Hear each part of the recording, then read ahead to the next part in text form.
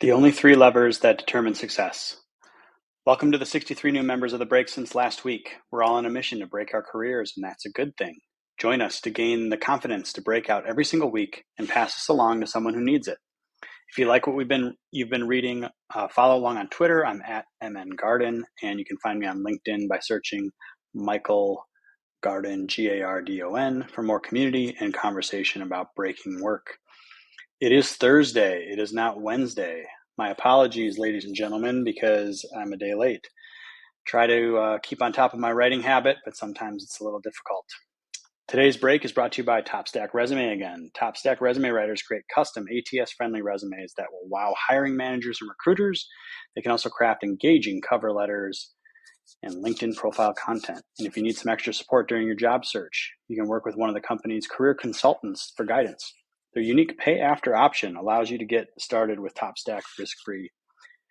Both the professional and premium packages come with a 60-day interview guarantee. The three levers of success. So success is a tricky subject. Life, health, wealth, family. I'm not going to define it here, but other than to say, for me, all of that matters. That's why I've rejected the corporate ladder and the 9-to-5 rat race. But no matter how you define success, there's really only a handful of things that ever make up the lion's share of progress.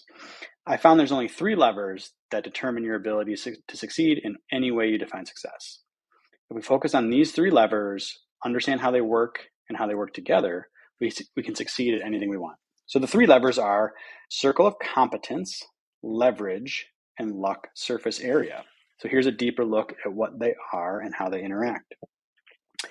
First off is this concept of circle of competence. So the most successful people in the world aren't know-it-alls. Know-it-alls are the charlatan experts you see in the 24/7 news cycle. So forget them. No, the most successful people in the world understand the edge of where their expertise ends and uncertainty begins. This is the circle of competence. Circle of competence is the knowledge that you have today. What you actually know, not what you think you know. And there's a big difference between these two. The circle of competence was popularized by Warren Buffett, the famed investor, and he says it means being realistic in appraising your own talents and shortcomings. Why is this important? Because the most dangerous thing for a human being is when we act on something that we think we know that is just wrong. This happens in daily life all the time because every decision we make is an investing decision that involves uncertainty. But when you know your circle of competence, you can expand it smartly or leverage it in new ways for growth without making huge mistakes. To give you an investing example, think of your circle of competence as your base asset. If you have an asset worth $1 million and an asset worth $100 million, the same 1% increase in both results in only $10,000 in the smaller asset, but $1 million in the larger asset. So the goal is to start where you are and use your energy to think about ways to grow your circle of competence in related ways or use it differently instead of stepping completely out and creating a new one. Another way to think about circle of competence is all the things you should do, you and only you should do, versus all the things that you can do. This comes from executive coach Christine Carrillo. Everyone has a circle of competence, so how do you find yours? This is really difficult because I've actually had periods of time where I really struggled to figure out what my exact circle of competence was. So the best way I found is, one, to do this individually, and that is just write down a list of all the skills that you think you have. Get a whiteboard, get a notebook, write them all down, and then try to categorize them into common buckets so we can put some layers on them. Another great way that I've done, you can do this one-on-one and get feedback from people and ask them directly, but a great way is to create a Google form. And I'm going to create a newsletter or a couple of LinkedIn posts on exactly how I've done this in the past, but I've created a Google form where I've just asked people a couple of questions like, what do you need more from me? Can you think of a story that encapsulates like my skills, and a few other questions? And I just sent that out, and people just responded to like 5 to 6 questions, and I got a spreadsheet of all of the feedback from friends, family, colleagues, people that I've worked for, people that I've worked with.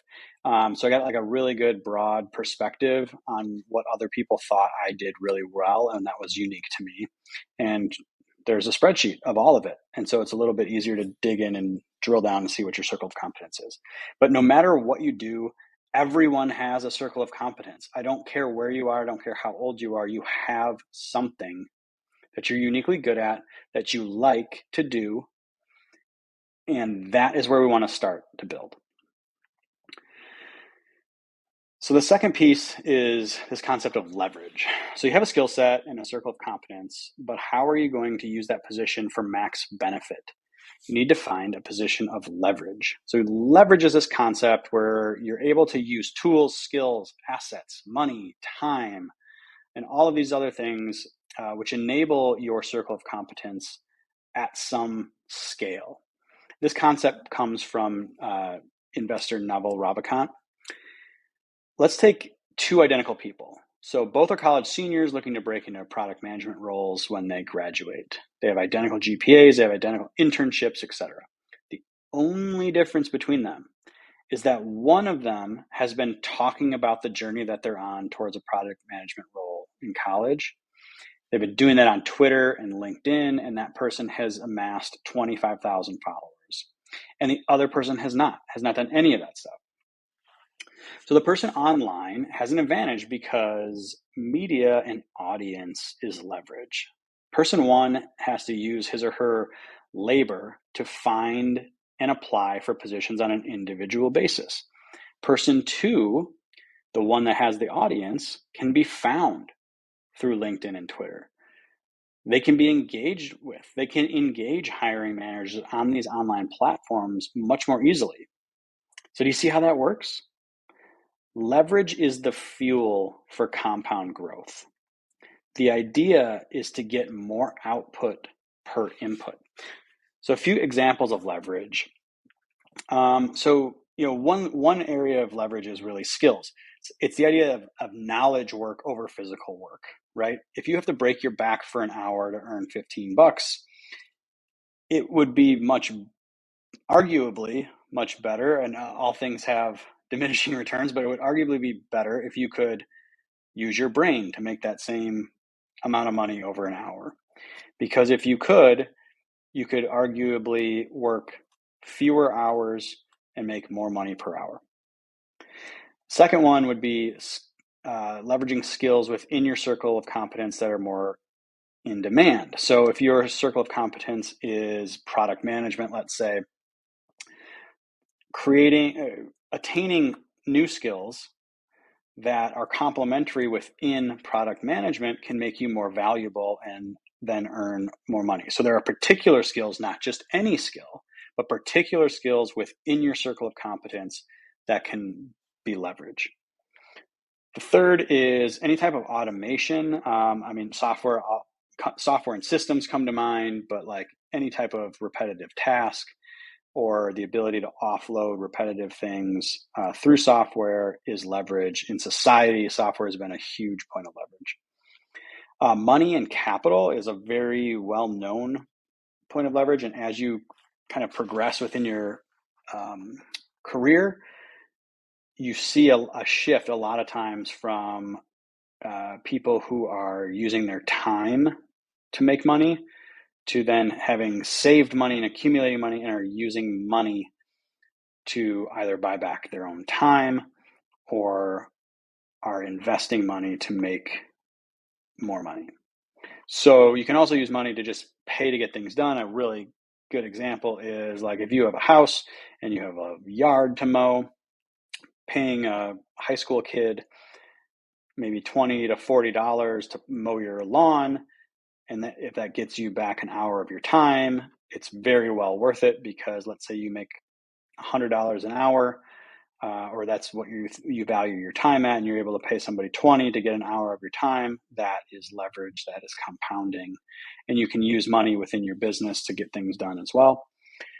Same's true for our next one, which is using other humans in business. This is called having employees, division of labor, and getting things done.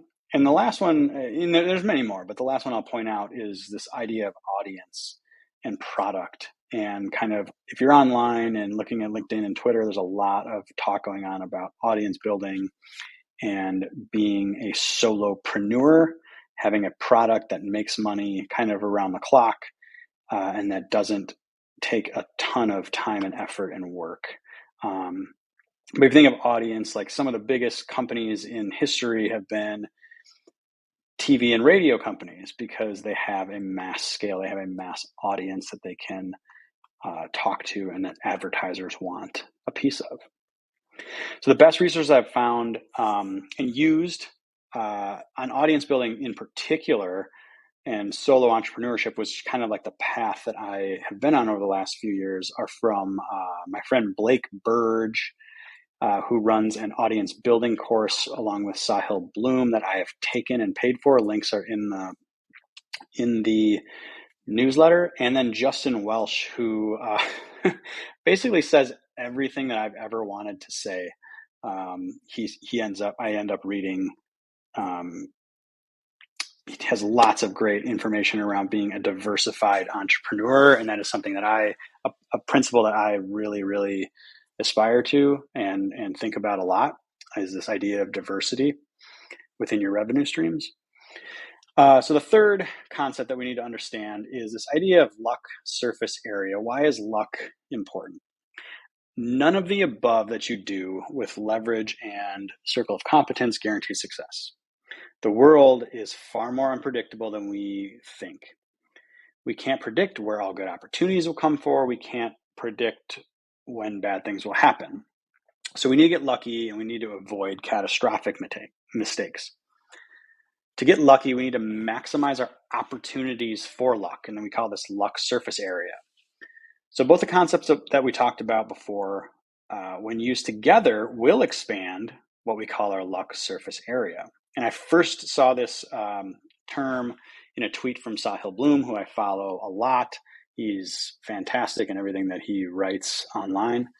And he further has explained it in a newsletter episode, I guess, on how to get lucky, which I highly recommend subscribing to his newsletter called The Curiosity Chronicle. So first, how this happens is by operating within our circle of competence, we're less likely to make bad mistakes that take us out of the game. I think the biggest example of a bad mistake of going outside your circle of competence comes from the world of investing. When people, let's say, understand a stock or a set of stocks really, really well and understand the product, use the product, and are really good at that, and then see something like, let's say, cryptocurrency, and they see it's hot and they go into that realm with guns a-blazing, and they don't understand it nearly as bad, and people get wiped out.